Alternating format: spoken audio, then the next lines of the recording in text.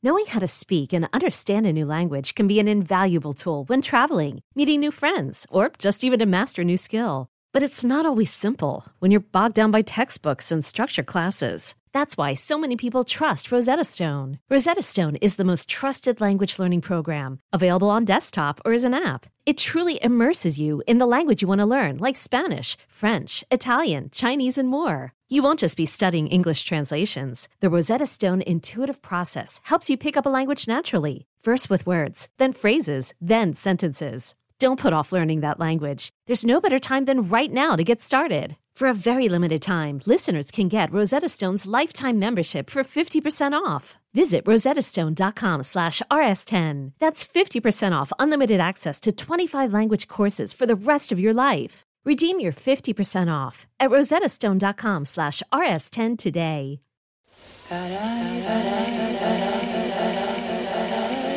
You must remember.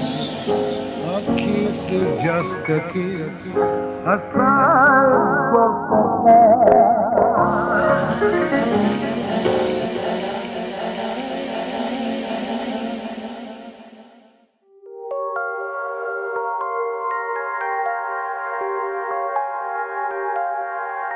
Welcome to another episode of You Must Remember This, the podcast dedicated to exploring the secret and or forgotten histories of Hollywood's first century, part of the Panoply Network.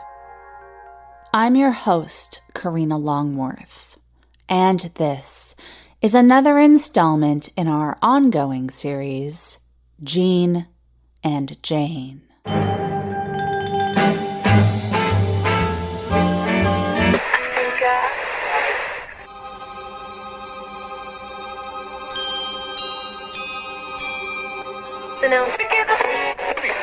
I don't know if I'm unhappy because I'm not free, or if I'm not free because I'm unhappy.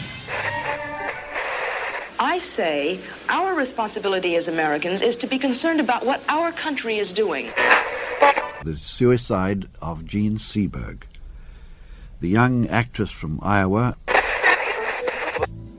Are you ready to do the workout?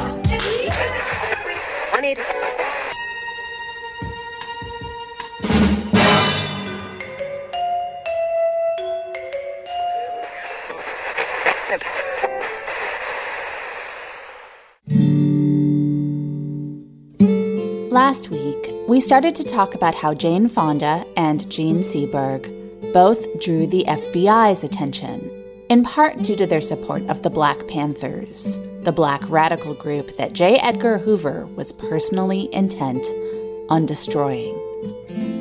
One key element of his campaign was to disparage high-profile white proponents of civil rights who spoke out against the U.S.'s policies and gave money to revolutionary and radical groups who the FBI had deemed to be enemies of the state.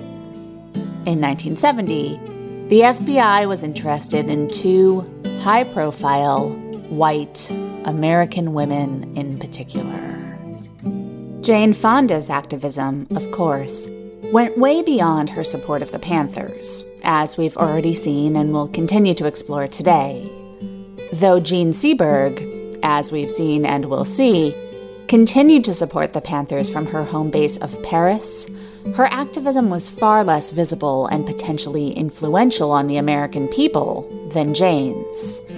It seems that one thing that Seberg and Fonda had in common, in the eyes of the Bureau, was that they raised the specter of miscegenation, and this is part of why they were both fiercely targeted.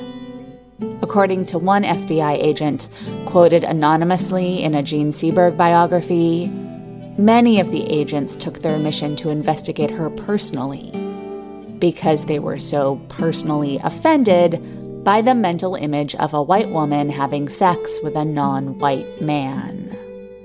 Perhaps the evidence they found of Seberg's affairs with black men gave the Bureau what they felt was license to believe rumors that Jane Fonda had had an affair with Black Panther Huey Newton. Fonda, who has not been shy discussing her past sex life, and who reportedly once said that her, quote, biggest regret is I never got to fuck Che Guevara, would later say that she and Newton were never alone together. The FBI would have to look elsewhere to find a hook on which to hang their campaign against Fonda, and she would give them that hook with her trip to Vietnam in 1972. By that time, the FBI had gone all in on destroying Jean Seberg. Join us, won't you, for part 7 of Jean and Jane.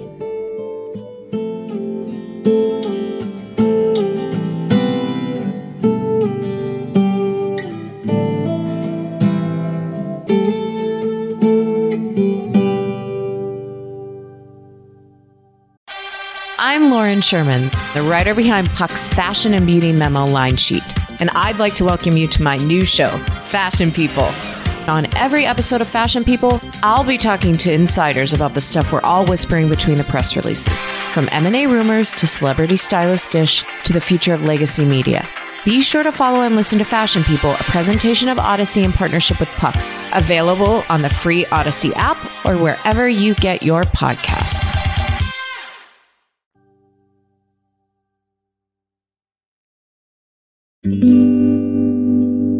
After her work with the Winter Soldier investigation, Jane moved with her daughter Vanessa back to Los Angeles.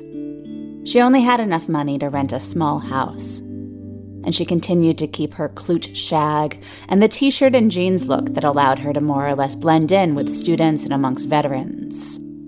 It's sort of relaxing, she reportedly said, to be poor. Around this time, Jane cut herself off from the Black Panthers. She felt that she had been exploited for what were perceived to be her deep pockets, and she suspected that the Panthers talked unkindly about her and spread rumors behind her back. She focused her energy on uniting the entertainment community in an effort to stop the war. Her partner in this, for a while, was Donald Sutherland, who had been her boyfriend since the klute shoot. Sutherland had by now split up with Shirley Douglas, his second wife, and the activist who had been instrumental in Jane's interest in the Panthers, espousing to Jane the work they did in their communities, like providing breakfast to school children. A few months before the klute shoot, on the Yugoslavian set of Kelly's Heroes, Sutherland had heard, from Clint Eastwood of all people, that Shirley had been arrested for buying grenades for the Panthers. The charges were eventually dropped, but now Sutherland and Douglas were divorcing, and thanks to the FBI's interest in her, the Canadian Shirley could not get a work permit, so she and her children, Kiefer and Rachel, moved to Toronto. Just as Jane had gone all in on activism, with his marriage over, Donald Sutherland went all in on Jane. Together they spearheaded the forming of a company, which also included comedian Dick Gregory and actor Peter Boyle, to put on a traveling variety show called FTA, which stood for Free the Army, although FTA was also enlisted man shorthand for Fuck the Army. Jane took charge of FTA's content, which drew heavily from real enlisted person experiences, as detailed in GI newspapers. There was a skit in which Jane played Pat Nixon, warning her husband that there were barbarians at the gate of the White House. When he said, "I better call the army," Jane, as Pat, said, "You can't, Richard. It is the army." The crowds of enlisted men would go wild at that punchline. Jane took care to address Army women, too. There was a scene in which Jane and 3 other female performers sang a song called "Tired of the Fuckers Fucking Over Me." Jane rejected material created for the show that she deemed too sexist.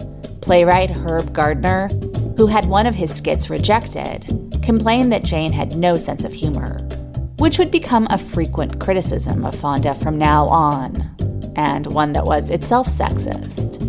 She, quote-unquote, had a sense of humor when she had fluffy blonde hair and made light movies that invited viewers to contemplate her body. But now that she wore t-shirts and had short hair and didn't want a show that was fueled on her own participation and force of will to treat women as inherently second-class citizens by reducing them to their bodies, now she could no longer take a joke. Jane dreamed of performing FTA in Vietnam, but the military shot that down. They wouldn't even let them perform it on a domestic base. So FTA made its debut at an off-base coffee house near Fort Bragg. The Los Angeles Times wrote a rave write-up of the initial performance, and a tour of 15 U.S. cities, and eventually several stops in the South Pacific followed. High on this success, Jane and Sutherland tried to form an organization called Entertainment Industry for Peace and Justice, through which they hoped big stars would unite to donate money and promote an end to the war. Jane used the group as an incubator for some wacky experiments, including a demonstration she planned to take place on Bob Hope's front lawn. She coaxed a number of young volunteers into painting their faces white in mimicry of Vietnamese corpses. And then she drove them over to Hope's house in her Volvo. Jane waited in her car while her protesters lay down on the lawn and were almost immediately chased off by guards with dogs. Everybody scrambled back into Jane's car, and she sped away. Though the first meeting drew the likes of Barbra Streisand and Sally Field, the Entertainment Industry for Peace and Justice group fell apart quickly due to infighting, a lack of management skills, and some bad decisions. The same problems plagued the FTA group. When John and Yoko wanted to join, Jane and Sutherland decided to reject them because they were too famous. Then Jane, Sutherland, and Boyle went up to Santa Rosa to star in a movie called Steelyard Blues, the first producing effort of Julia "You'll Never Eat Lunch in This Town Again" Phillips. In the middle of the shoot, Jane broke up with Sutherland, which devastated him. Jane then began dating Robert Scheer, a Berkeley activist and the editor of the radical publication Ramparts magazine. Scheer lived in a commune called the Red House with his ex-wife, Anne Wiles, who had recently been involved with another commune member, Tom Hayden. Anne would later call Hayden the most manipulative man, the most power-conscious man I have ever known. And she also accused him of being a male chauvinist pig. When Wiles turned on Hayden, the rest of the commune had joined with her in ejecting him from the house. With the women of the Red House as an inspiration, Jane jumped headfirst into feminism. She started hosting quote-unquote struggle sessions, in which women could confront men about all of the hardships they had suffered thanks to their gender. Throughout all of this, Jane would turn down the female leads in Chinatown, Carnal Knowledge, and The Exorcist. Clute had opened and was netting raves. Jane's Brie would become an extremely influential icon for women of the era struggling with their own selfhood at the peak of second-wave feminism. Now Jane didn't want to take time away from her activism to make a movie unless it did something positive for one of her causes. By early 1972, she had agreed to go to France to work with Jean-Luc Godard, who since May 1968 had reorganized his own filmmaking efforts around his Maoist politics. Godard was no Jane Fonda, but since we last heard from him, he had acquired his own notoriety as a celebrity activist. He had been moving towards Maoism, a trendy with students' leftism inspired by Chinese communism, since 1966, and he had made a film inspired by the movement, La Chinoise. Godard said his initial intent with this film was to, quote, reunite Moscow and Peking against the common enemy, the Americans. Godard, who had once idolized Hollywood movies, was now, as he put it, quote, distancing myself from the entire cinema that formed me. I am distancing myself from 30 years of talking pictures. Later, while on a tour of American universities where he was all but worshipped by students, Godard told Newsweek, every film is the result of the society that produced it. That's why the American cinema is so bad now. It reflects an unhealthy society. La Chinoise focused on a group of young French communists who decide to turn their theory into action by assassinating a Soviet author. The film would be seen as foreshadowing the cultural upheavals of the coming years in France, even though the actual young Maoists on whom it was based hated it. It would mark Godard's entree into a period of a political and highly experimental cinema, mostly in collaboration with Jean-Pierre Gorin, in what they called the Ziga Vertov Group, in tribute to the Soviet filmmaker of the 1920s who sought to capture truth on film. Godard's version of film truth was always Godardian.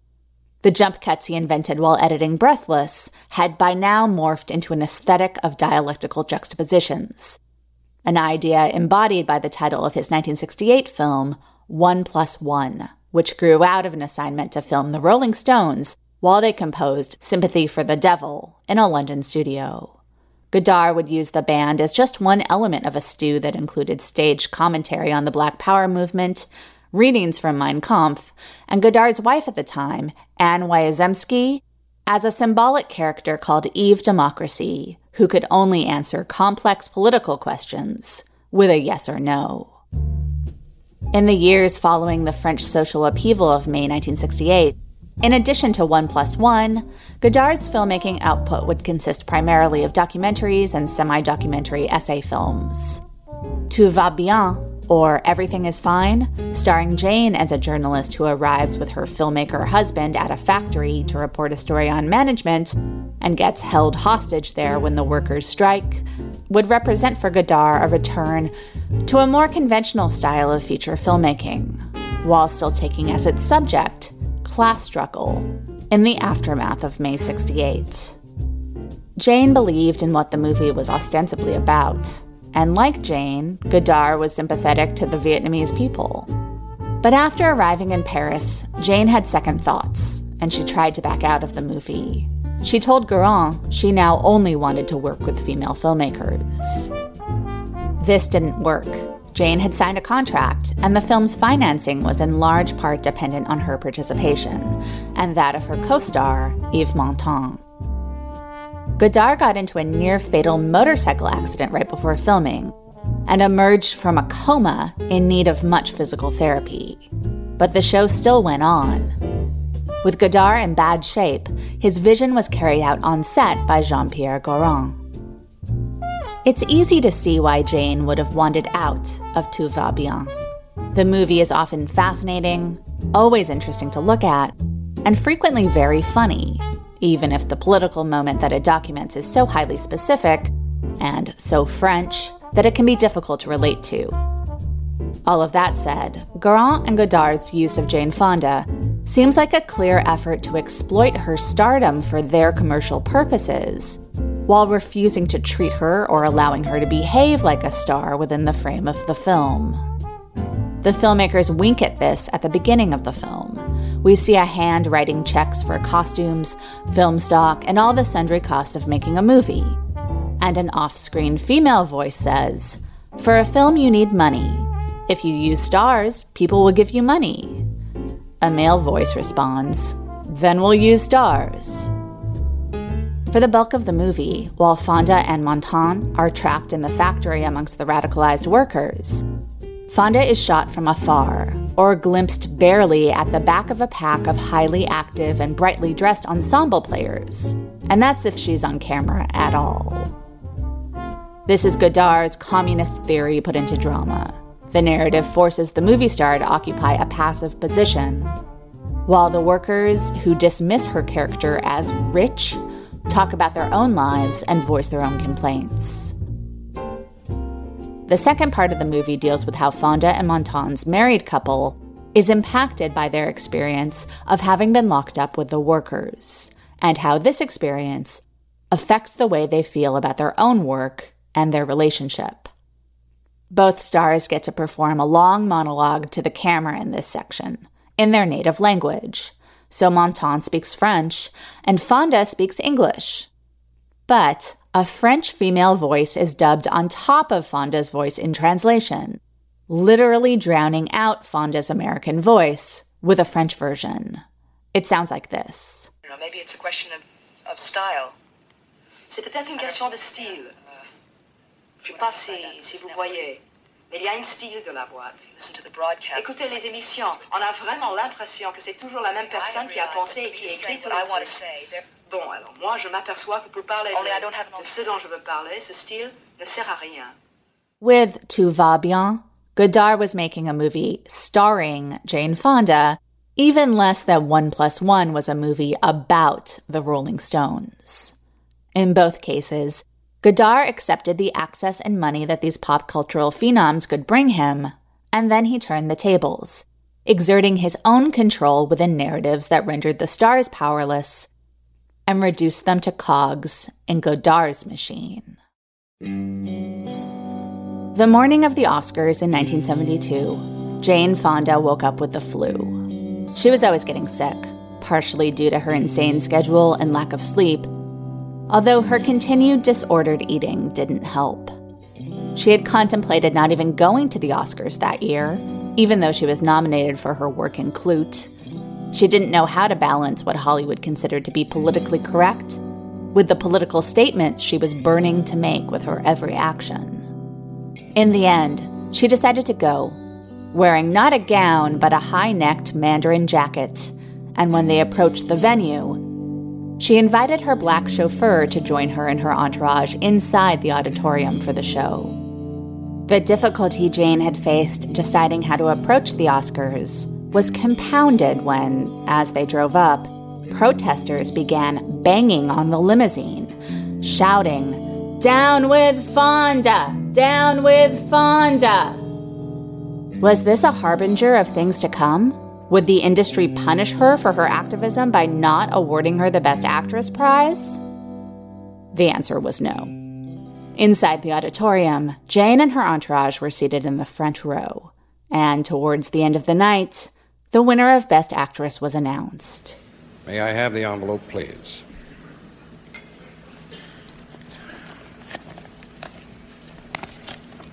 The winner is Jane Fonda.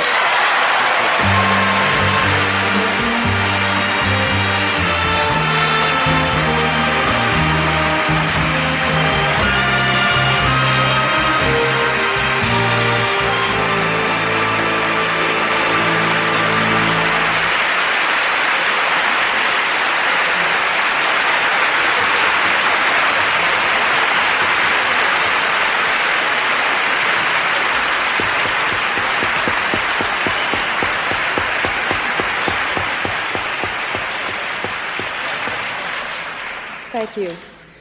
Thank you very much, members of the Academy, and thank all of you who applauded. There's a great deal to say, and I'm not going to say it tonight. I would just like to really thank you very much.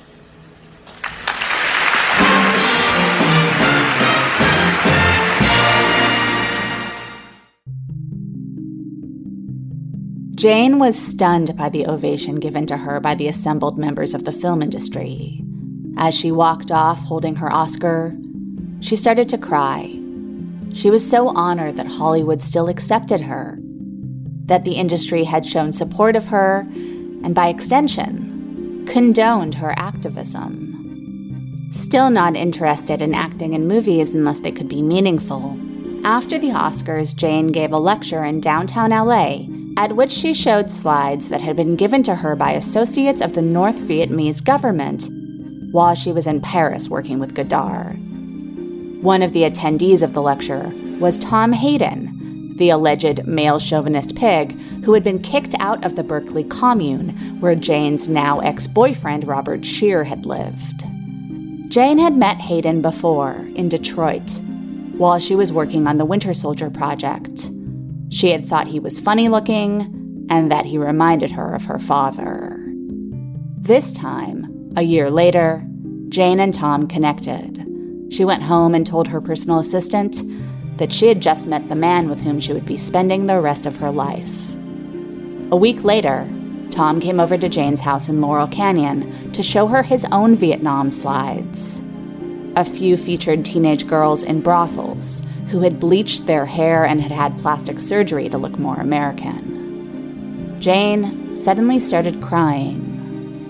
I was talking about the superficial sexiness Jane had once promoted and exemplified in Barbarella, and now she was trying to shake, Hayden later wrote.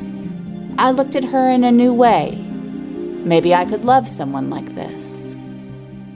Tom Hayden had been one of the leaders of the anti-war protests at the 1968 Democratic National Convention in Chicago, and he had been indicted for conspiracy for his supposed role in inciting the violence that occurred there, along with Abby Hoffman and 5 other men that had been collectively dubbed the Chicago 7. At the time of Jane's lecture, Hayden was out on bail pending an appeal of his conviction, which would soon be overturned. In American leftist circles in 1972, Hayden's brush with the law gave him outlaw credibility, and he was in demand as a public speaker. He had recently evolved in his position on the Vietnam War from anti-war pacifist to pro-Hanoi. After Hayden's slideshow, he and Jane immediately became a couple. She started growing out her hair long again, because he preferred it. Tom saw Jane as, quote, a rich person out of touch with reality, and he was happy to nurture and feed her curiosity about his areas of expertise. Tom urged Jane to stop trying to make an impact in different movements, and to join him in putting her full weight behind trying to stop the war in Vietnam. Over the next months and years, Jane would tell people that Tom saved my life. Some of her friends and family saw it differently. They saw her relinquishing the selfhood that she had fought to liberate and allowing it to be subjugated fully to the new man in her life.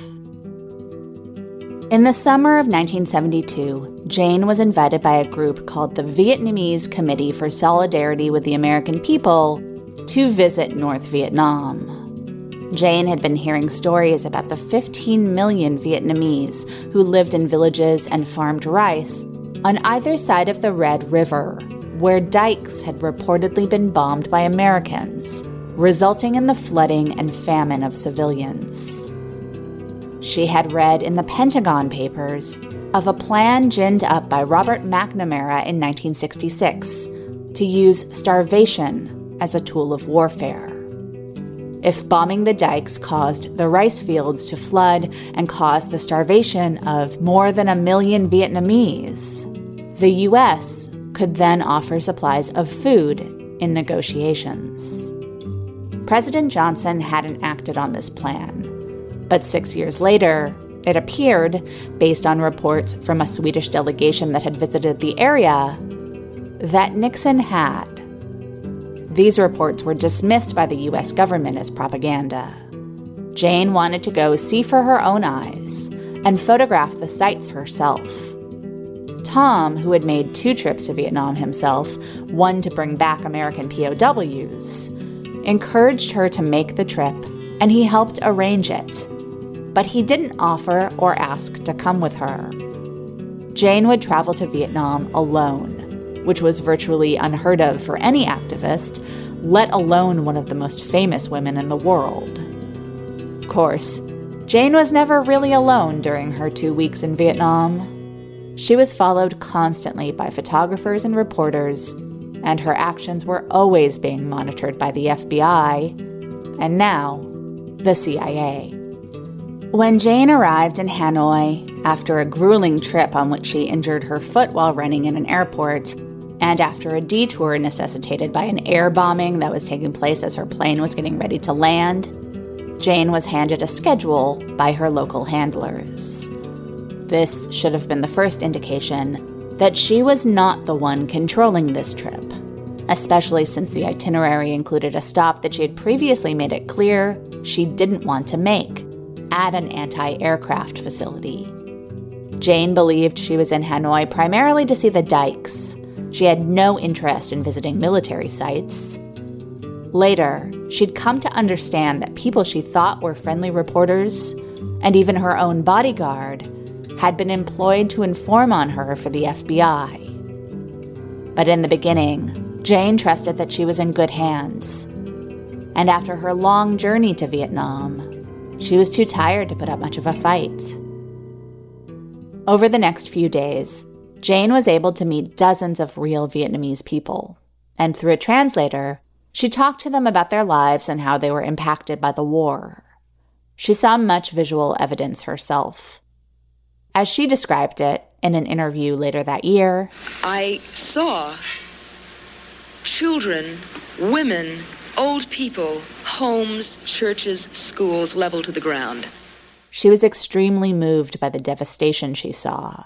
She had brought an 8mm film camera with her, and she was able to film the wreckage of the dikes and the villagers working as fast as they could to repair the damage, and the fact that there was not a military target to be seen for miles around. After a few days of meeting people who were resilient and kind, who told her they were not anti-American but anti-Nixon, after visiting a Vietnamese exhibit on war crimes and talking to a doctor about birth defects caused by Agent Orange, Jane asked if she could go on the radio to address American pilots. As she'd explain, soon after returning to the U.S., when I saw these civilian targets bombed, when I saw the bodies of women riddled with pellets, plastic pellets that don't show up on x-rays, people who had vomited themselves to death because of a gas called CS1, perfected since Nixon came to office, I got on the radio. I asked to get on the radio because I knew of no other way to reach the pilots. I have tried to go to South Vietnam and they've refused. I've tried to go to Thailand and they refused to let me in, the State Department. And I said to the men, I don't think that you know what is, I don't think that you could possibly have any idea the effect of the bombing, because you can't see the targets, and I don't know what you're told. Did you encourage them not to fly? I said, we must all think seriously about what we're doing here. We must not be turned into robots. I know what basic training is. I'm worried about your souls. I said, I don't think it's possible to push buttons and pull levers that is doing this kind of damage to civilians and have our souls remain intact. All right, I want to go back to the mother. That's what I said to them. All right. In these broadcasts, she talked about what she had seen with her own eyes. Bomb craters in the middle of a hospital and a school, for instance. And she asked American soldiers listening to think about why they would follow orders to bomb a hospital or a school. She didn't ask them not to follow orders. She just asked them to think. Her intentions were good. But these radio broadcasts, in which, amongst other things, Jane called Nixon a war criminal, were recorded by both the Viet Cong and the FBI. And both sides used them in ways that would hurt Jane. The Vietnamese played the recordings to American POWs, which seems to have led to false reports that Jane herself had taunted the POWs. According to Jane, when she was brought to meet 7 POWs in Hanoi, a few of them told her they agreed with her politics and wanted their family members to vote Nixon out of office. And one, a Navy captain named David Hoffman, asked Jane to tell his wife back home that his arm, which had been broken when he was thrown from his plane, had healed while he was in captivity. Back in the U.S., the radio recordings would be used to support the claim that Jane had called on American pilots to abandon their orders and to defect, which led to Jane being accused of having committed treason. But the radio broadcasts alone wouldn't have been as much of a problem if not for the images documenting how Jane spent part of her last day in Hanoi. This was when her hosts insisted that she visit an anti-aircraft installation. Jane hadn't wanted to go, but she didn't want to be impolite to people who she believed had treated her well for the duration of her stay. There was a lunch beforehand with some international journalists where booze was served. Then Jane and the journalists were brought to see the big gun that, they were told, was the key line of defense against American bombs. Someone put a helmet on Jane's head, the kind of helmet she had worn throughout the trip for safety, as she moved through areas that were being bombed by air, and suggested she climb up into the gunner's seat. Everyone was laughing, including Jane.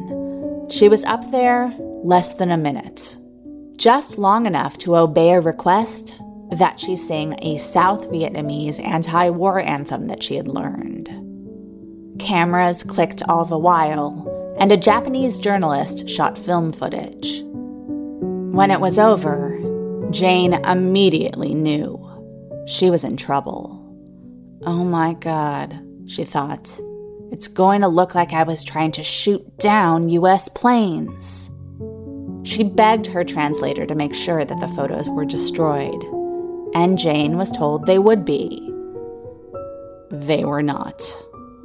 Later, Jane would come to understand why these images were so powerful. She wrote, "I realize that it is not just a U.S. citizen laughing and clapping on a Vietnamese anti-aircraft gun. I am Henry Fonda's privileged daughter, who appears to be thumbing my nose at the country that has provided me these privileges. More than that, I am a woman, which makes my sitting there even more of a betrayal, a gender betrayal. And I am a woman who is seen as Barbarella, a character existing on some subliminal level as an embodiment of men's fantasies. Barbarella has become their enemy. I have spent the last 2 years working with GIs and Vietnam veterans and have spoken before hundreds of thousands of anti-war protesters, telling them that our men in uniform aren't the enemy. Now, by mistake, I appear in a photograph to be their enemy. I carry this heavy in my heart. I always will." Jane flew from Hanoi to Paris, where she planned to show the footage she had shot of the bombed dikes.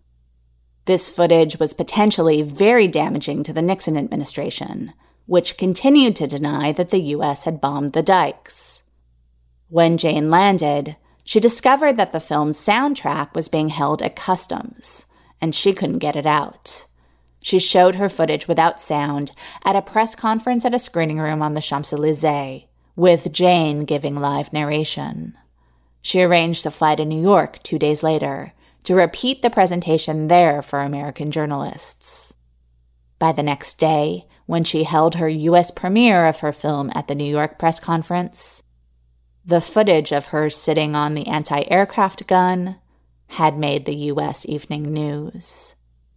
A still photo had run that morning in the New York Post, with the caption, "Hanoi Jane." The American journalists who came to see Jane's presentation were riled up, and some were hostile. The reporters told Jane that she was being perceived as, at best, a pawn who was unwittingly used by the North Vietnamese for propaganda purposes, and at worst, a traitor. Emotion got the better of her, and she exploded into a rant about the history of Vietnam. Journalist David Halberstam's commentary was typical of members of the media who believed that they were being lectured by a dilettante. "She wasn't that smart," Halberstam said later, "and she was in way over her head. I've been in Nam. Fonda isn't a politician. She's a movie star. A stupid fucking actress." After this press conference, Jane's film footage simply vanished. She never knew how or why. Over the next few weeks, White House spokesman and finally Nixon himself denied Jane's claims of what she had seen at the dike sites and said that any evidence that the U.S. had done anything wrong in relation to the dikes was North Vietnamese propaganda. David Halberstam was probably not alone in dismissing Jane Fonda as a stupid actress, but others gave her more credit by branding her as a traitor and a threat to national security. Right-wing columnists and congressmen began denouncing her on the regular, some calling for a boycott of her films. And it was not just supporters of the war who turned against Jane. The anti-war movement did too, because Jane's actions and statements were perceived to have been not anti-war at all, but instead in support of North Vietnamese warmongers. As a conscientious objector from Santa Monica put it in a letter to the LA Times, quote, Miss Fonda finds it sensationally appropriate to openly support the North Vietnamese and their acts of human destruction, while posing to be quote-unquote anti-war at the same time. The two guises are mutually exclusive.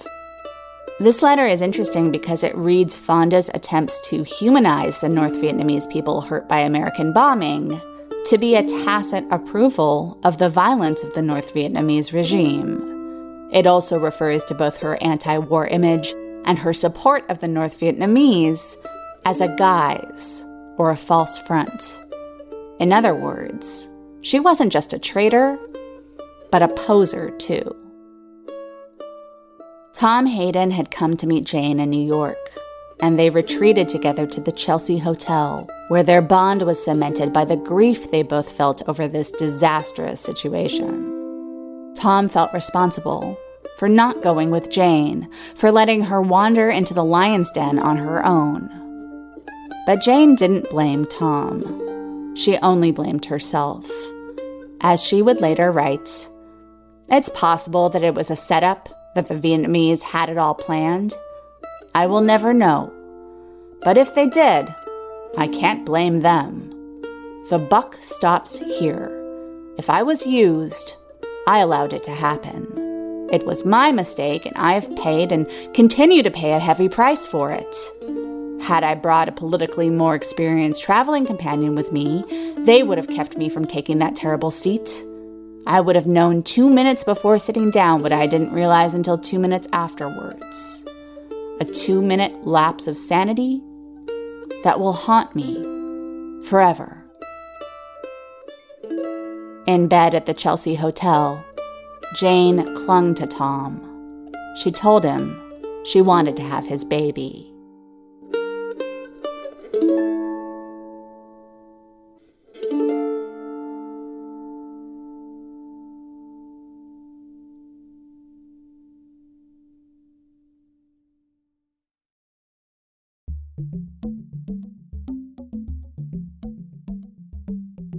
In Dead of Summer, the film Jean Seberg made in Morocco in the summer of 1969, Jean would play yet another schizophrenic. In the middle of shooting, she was forced to fly to Paris for an operation to remove cysts from her breasts. Because Jean was in every scene of Dead of Summer, this caused a significant delay to the movie. When Jean returned and production resumed, she asked Romain and their son Diego to join her on location. Vulnerable from the operation and the need to head right back to work before she was really ready, Jean liked the idea of being part of a family, and she considered reconciling with her second husband. When the shoot was over, the three of them vacationed together in Mallorca. But the reconciliation didn't work out. In the fall of 1969, Jean begged off from going to the Paint Your Wagon premiere. As we noted in episode 4 of this series, Paint Your Wagon was not the flop that its reputation suggests. People did go to see it in 1969, and it ended that year as the 6th highest grossing movie of the year, right behind Bob and Carol and Ted and Alice. It grossed over twice as much as Jane's movie that year, They Shoot Horses, Don't They?, which was considered a hit. But Paint Your Wagon left a sour taste in the mouths of the industry that produced it. In the year of Easy Rider, movies like Paint Your Wagon were newly deemed to be colossal wastes of money. The following year, Airport, starring Jean Seberg, would become the biggest film of the summer and the second highest grossing movie of the whole year, behind Love Story. But these box office successes didn't translate into more Hollywood work for Jean. Though 1970s American cinema would have been perfect for her in a lot of ways, it appears that the new directors emerging in the late 1960s and 70s didn't have any interest in trying to cast her. It's true that she was in the wrong kind of blockbuster movie in 1969 and 1970. Deeply uncool Hollywood movies. Though she had always been a little too unique for the studio system, now that that era was over, she carried with her the stink of its worst tendencies and excesses. This is one explanation for why Jean Seberg's Hollywood career ended with Airport. Another explanation has to do with what was happening in her personal life and how the FBI chose to exploit it. Jean's last big Hollywood payday came in late 1969 for a film called Macho Callahan, a Western in which she falls in love with her rapist. Jean gave $2,500 of her paycheck to the Black Panthers. Macho Callahan shot on location in Mexico, and there, Jean, who spoke fluent Spanish, got involved with local student revolutionaries, giving them money and letting them stay at her house. When the film's director, Bernard Kowalski, started getting threats from the government to shut down the picture and deport Jean if she didn't cut it out, Kowalski talked to her, and she immediately agreed to chill out on her revolutionary moonlighting. By this time, she had already had an affair with a student organizer who called himself El Gato. By early 1970, Jean was back in Paris. Jean and Roman had decided to keep sharing the apartment they had lived in during their marriage to make things easier for their son. They built a wall dividing Jean's living space from Roman's, but the pair continued to share the kitchen. And then Jean realized she was pregnant. According to some reports, Roman Gary believed the baby was his. Jean told several other people that the baby was not his. In a phone conversation taped by the FBI, Jean had an exchange that the FBI interpreted as her informing Black Panther Masai Hewitt that she believed the child was his. In this conversation, Jean told Masai that Roman would take responsibility for the child. If you read the transcript of the call closely, it seems more like Jean, who calls Hewitt Johnny Appleseed, is teasing Hewitt for having recently impregnated both Elaine Brown and another woman named Shirley, who he married. Jean and Elaine were friends, and Elaine's recollection of her discovery that Jean was pregnant suggests that neither woman believed that Jean's child was Hewitt's. Brown described the father as, quote, the boy in Mexico. In an interview given later in her life, Jean claimed that a Mexican revolutionary she called Carlos Navarro was the father. Given the extent to which they were surveilling her, the FBI must have known about this relationship in Mexico. They certainly knew that Jean believed that she was 4 months pregnant in April 1970, which put the date of conception squarely when she was in Mexico, and quite a while after her relationships with the two Black radicals had cooled off. If there was a doubt about who the father of Jean's baby was, then the reasonable suspects should have been either the ex-husband with whom she continued to live in Paris or someone she met in Mexico. But the FBI decided that they didn't care about reason. They launched a campaign to destroy what was left of Jean Seberg's reputation by impugning the paternity of her child. Their willing partner in this fake news campaign was the American media. Less than a week after monitoring Seberg's phone conversation with Hewitt and Brown, in which Jean acknowledged her pregnancy, Richard Held, the same FBI agent who would lead the campaign to spy on Jane Fonda for her own associations with the Panthers that spring, wrote a memo asking for permission to, quote-unquote, publicize Jean Seberg's pregnancy as having been the result of an affair with a Black radical. It is felt the possible publication of Seberg's plight, Held wrote, could cause her embarrassment and serve to cheapen her image with the general public. Held proposed that a letter be sent, signed by a quote-unquote fictitious person, to a Hollywood gossip columnist, including the sentences, I was in Paris last week and ran into Jean Seberg, who was heavy with baby. I thought she and Romaine had gotten together again, but she confided that the child belonged to, name redacted, of the Black Panthers. FBI headquarters gave their blessing to this plan in a cable which read in part, Jean Seberg has been a financial supporter of the BPP and should be neutralized. Seberg's pregnancy, it was added, affords an opportunity for such effort. The only suggestion was to wait until Seberg was farther along, too far along to deny the pregnancy or to terminate it.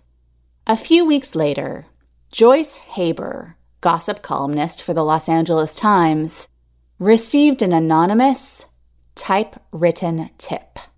The tip read, "Informant says," spelled S-E-Z, "Jean Seberg is 4 months pregnant by Ray Hewitt, known as Masai, and identified as present Black Panther Minister of Education. Informant says she has said she plans to have the baby."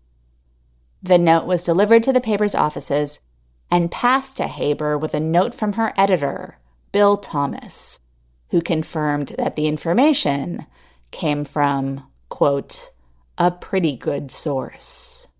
On May 19th, 1970, Haber ran a blind item in her column, headlined, Miss A rates as expectant mother. Here is the item in full. Let us call her Miss A, because she's the current A topic of chatter among the ins of international showbiz circles. She is beautiful and she is blonde. Miss A came to Hollywood some years ago with the tantalizing flavor of a basket of fresh-picked berries. The critics picked at her acting debut, and in time, a handsome European picked her for his wife. After they married, Miss A lived in semi-retirement from the U.S. movie scene, but recently she burst forth as the star of a multi-million-dollar musical.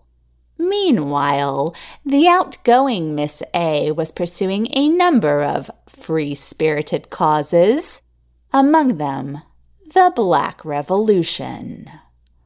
She lived what she believed, which raised a few establishment eyebrows, not because her escorts were often blacks, but because they were Black nationalists.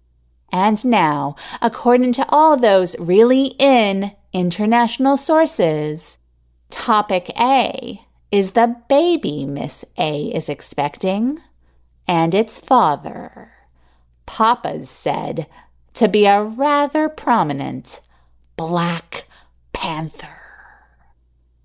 3 weeks later, the Hollywood Reporter ran a single-line blind item. Friends wondering how long Jean Seberg will be able to keep that secret, or if she'll want to.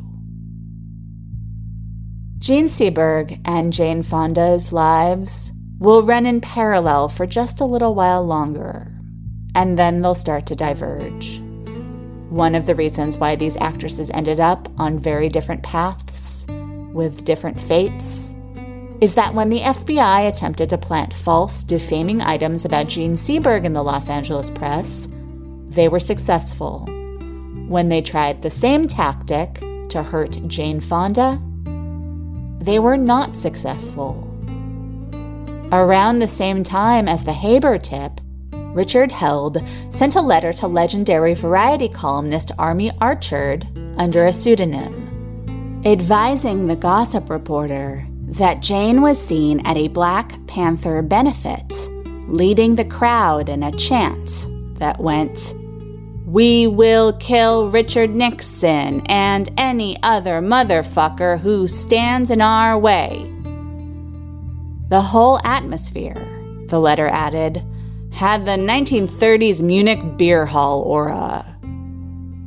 This letter, implicitly comparing Jane Fonda to Hitler, was sent to the columnist, but when its existence was revealed years later, Archerd said he didn't remember receiving it. Whether he did or not, he never published it. While all this was happening, Airport was still in theaters and was the most popular movie of the year thus far. Even today, adjusted for inflation, Airport is considered one of the top 50 highest-grossing movies at the North American box office of all time, a hit about equivalent to Home Alone, American Graffiti, or Tim Burton's first Batman film. Despite being upset that major American publications, read by everyone in the film industry, were dropping blind items suggesting that her baby's father was a Black Panther and that there was something shameful about that, Seberg did not abandon the cause. She continued to support the Panthers, communicating with them by phone from Paris and sending money when she could. She did not speak out in response to the false insinuations that had run in the press. That was not Jean Seberg's style. She did not want to draw attention to the stories or to herself. She had never gravitated toward the political spotlight. She had always preferred to work behind the scenes, to help the public faces of the cause get things done without going public herself.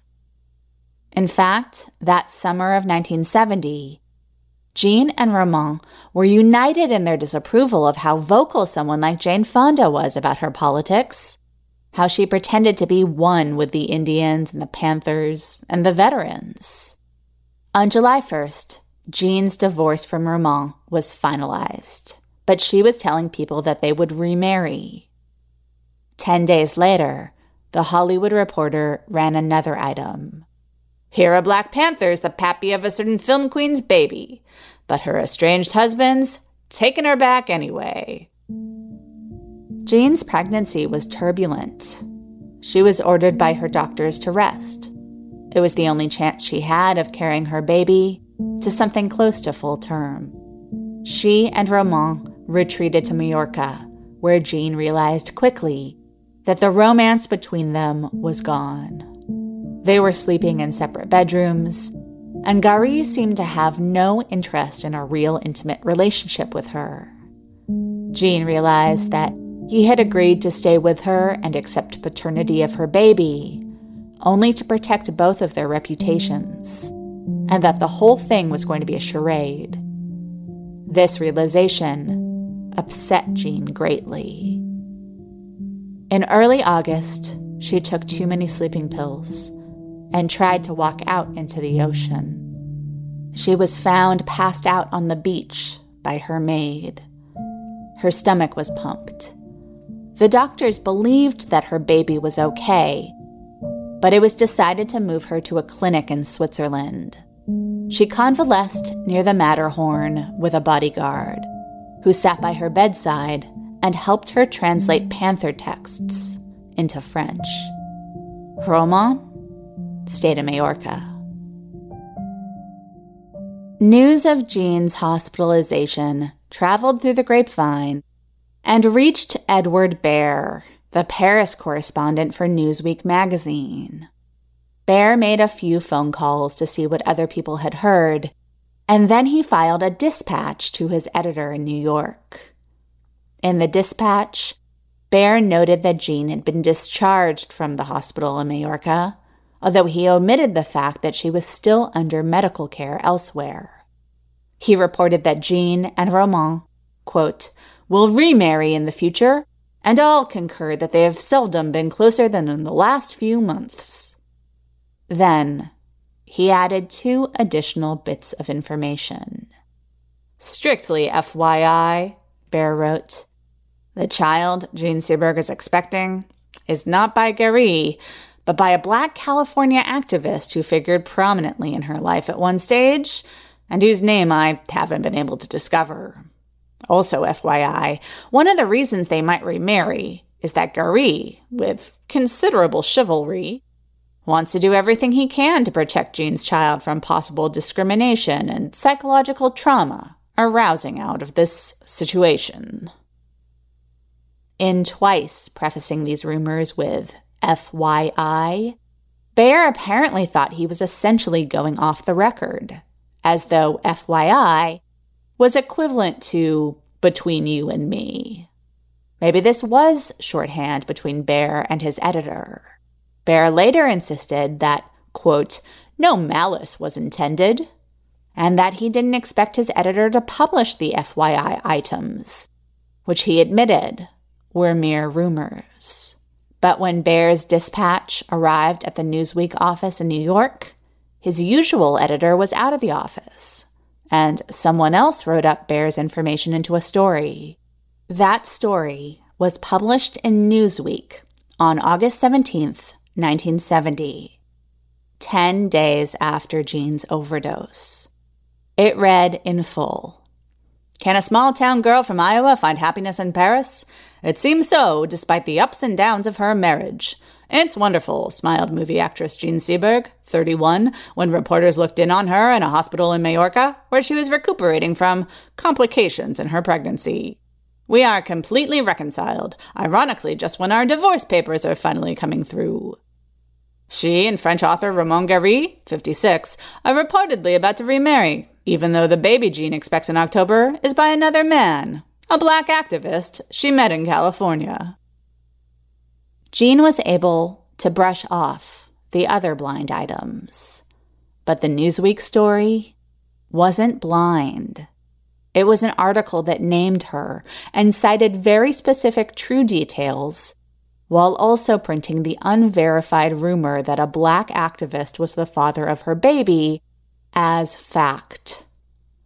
This story made Jean incredibly upset. The first thing she did was cable her parents to tell them not to pay any attention to the story, and that she and Romont planned to sue Newsweek for libel. Then Jean called Black Panther headquarters, where her ensuing conversation was recorded by the FBI. She told whomever she spoke to that her number one priority was to give birth to a healthy baby. Once that was accomplished, she said, she was going to fight back. "I have given instructions to a very prominent establishment liberal lawyer in New York to begin an extremely heavy and extensive and costly lawsuit for this defamation and intrusion in personal affairs. All the shit you can imagine," Jean said.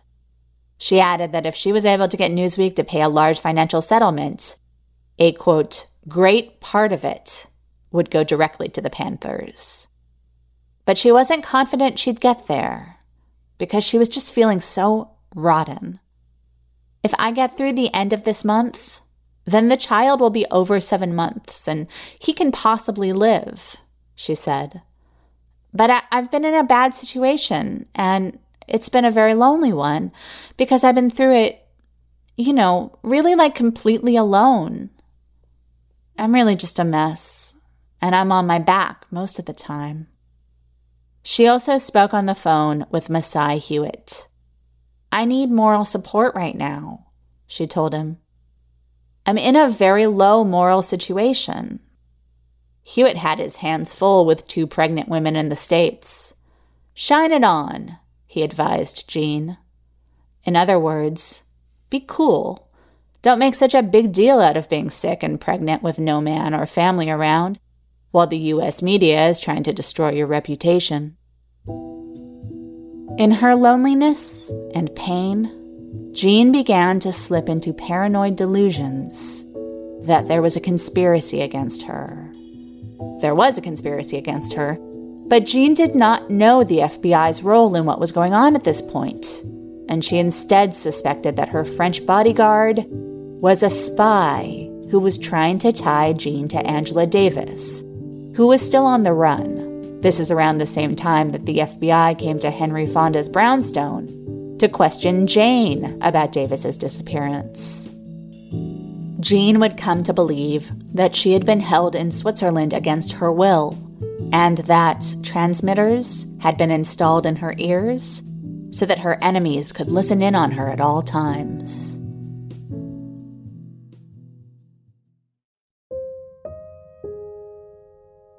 On August 20th, the day after the Newsweek story had reached her, Jean went into premature labor. She was flown by helicopter to Geneva, where doctors drugged Jean in an effort to stop the contractions so that the birth could be delayed. On August 23rd, Jean wrote a letter to her old acting coach, Peyton Price. "I am fighting like a lioness to save the child I am expecting. who, as you probably already know from bullshit lies in newspapers and specifically the last Newsweek, is a cause celeb for racist America before even being born. Jean didn't get a chance to mail the letter right away.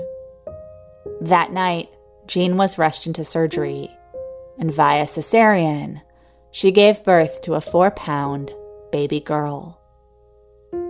The child was placed in an incubator, where she lived for 2 days. On August 25th, Jean's baby girl, who she had named Nina, died. Jean Seberg would never be the same again. Still in the hospital, while heavily sedated, Jean hallucinated that Black Panthers had come to her bedside and had tried to steal from her and had threatened her with a gun. She pulled out the letter she had written to Peyton Price and added to it, "2 days later, my baby is dead. Tell David Dellinger to warn Huey Newton that the pigs control entirely the European Panther contacts. I am of no utility to the party at present."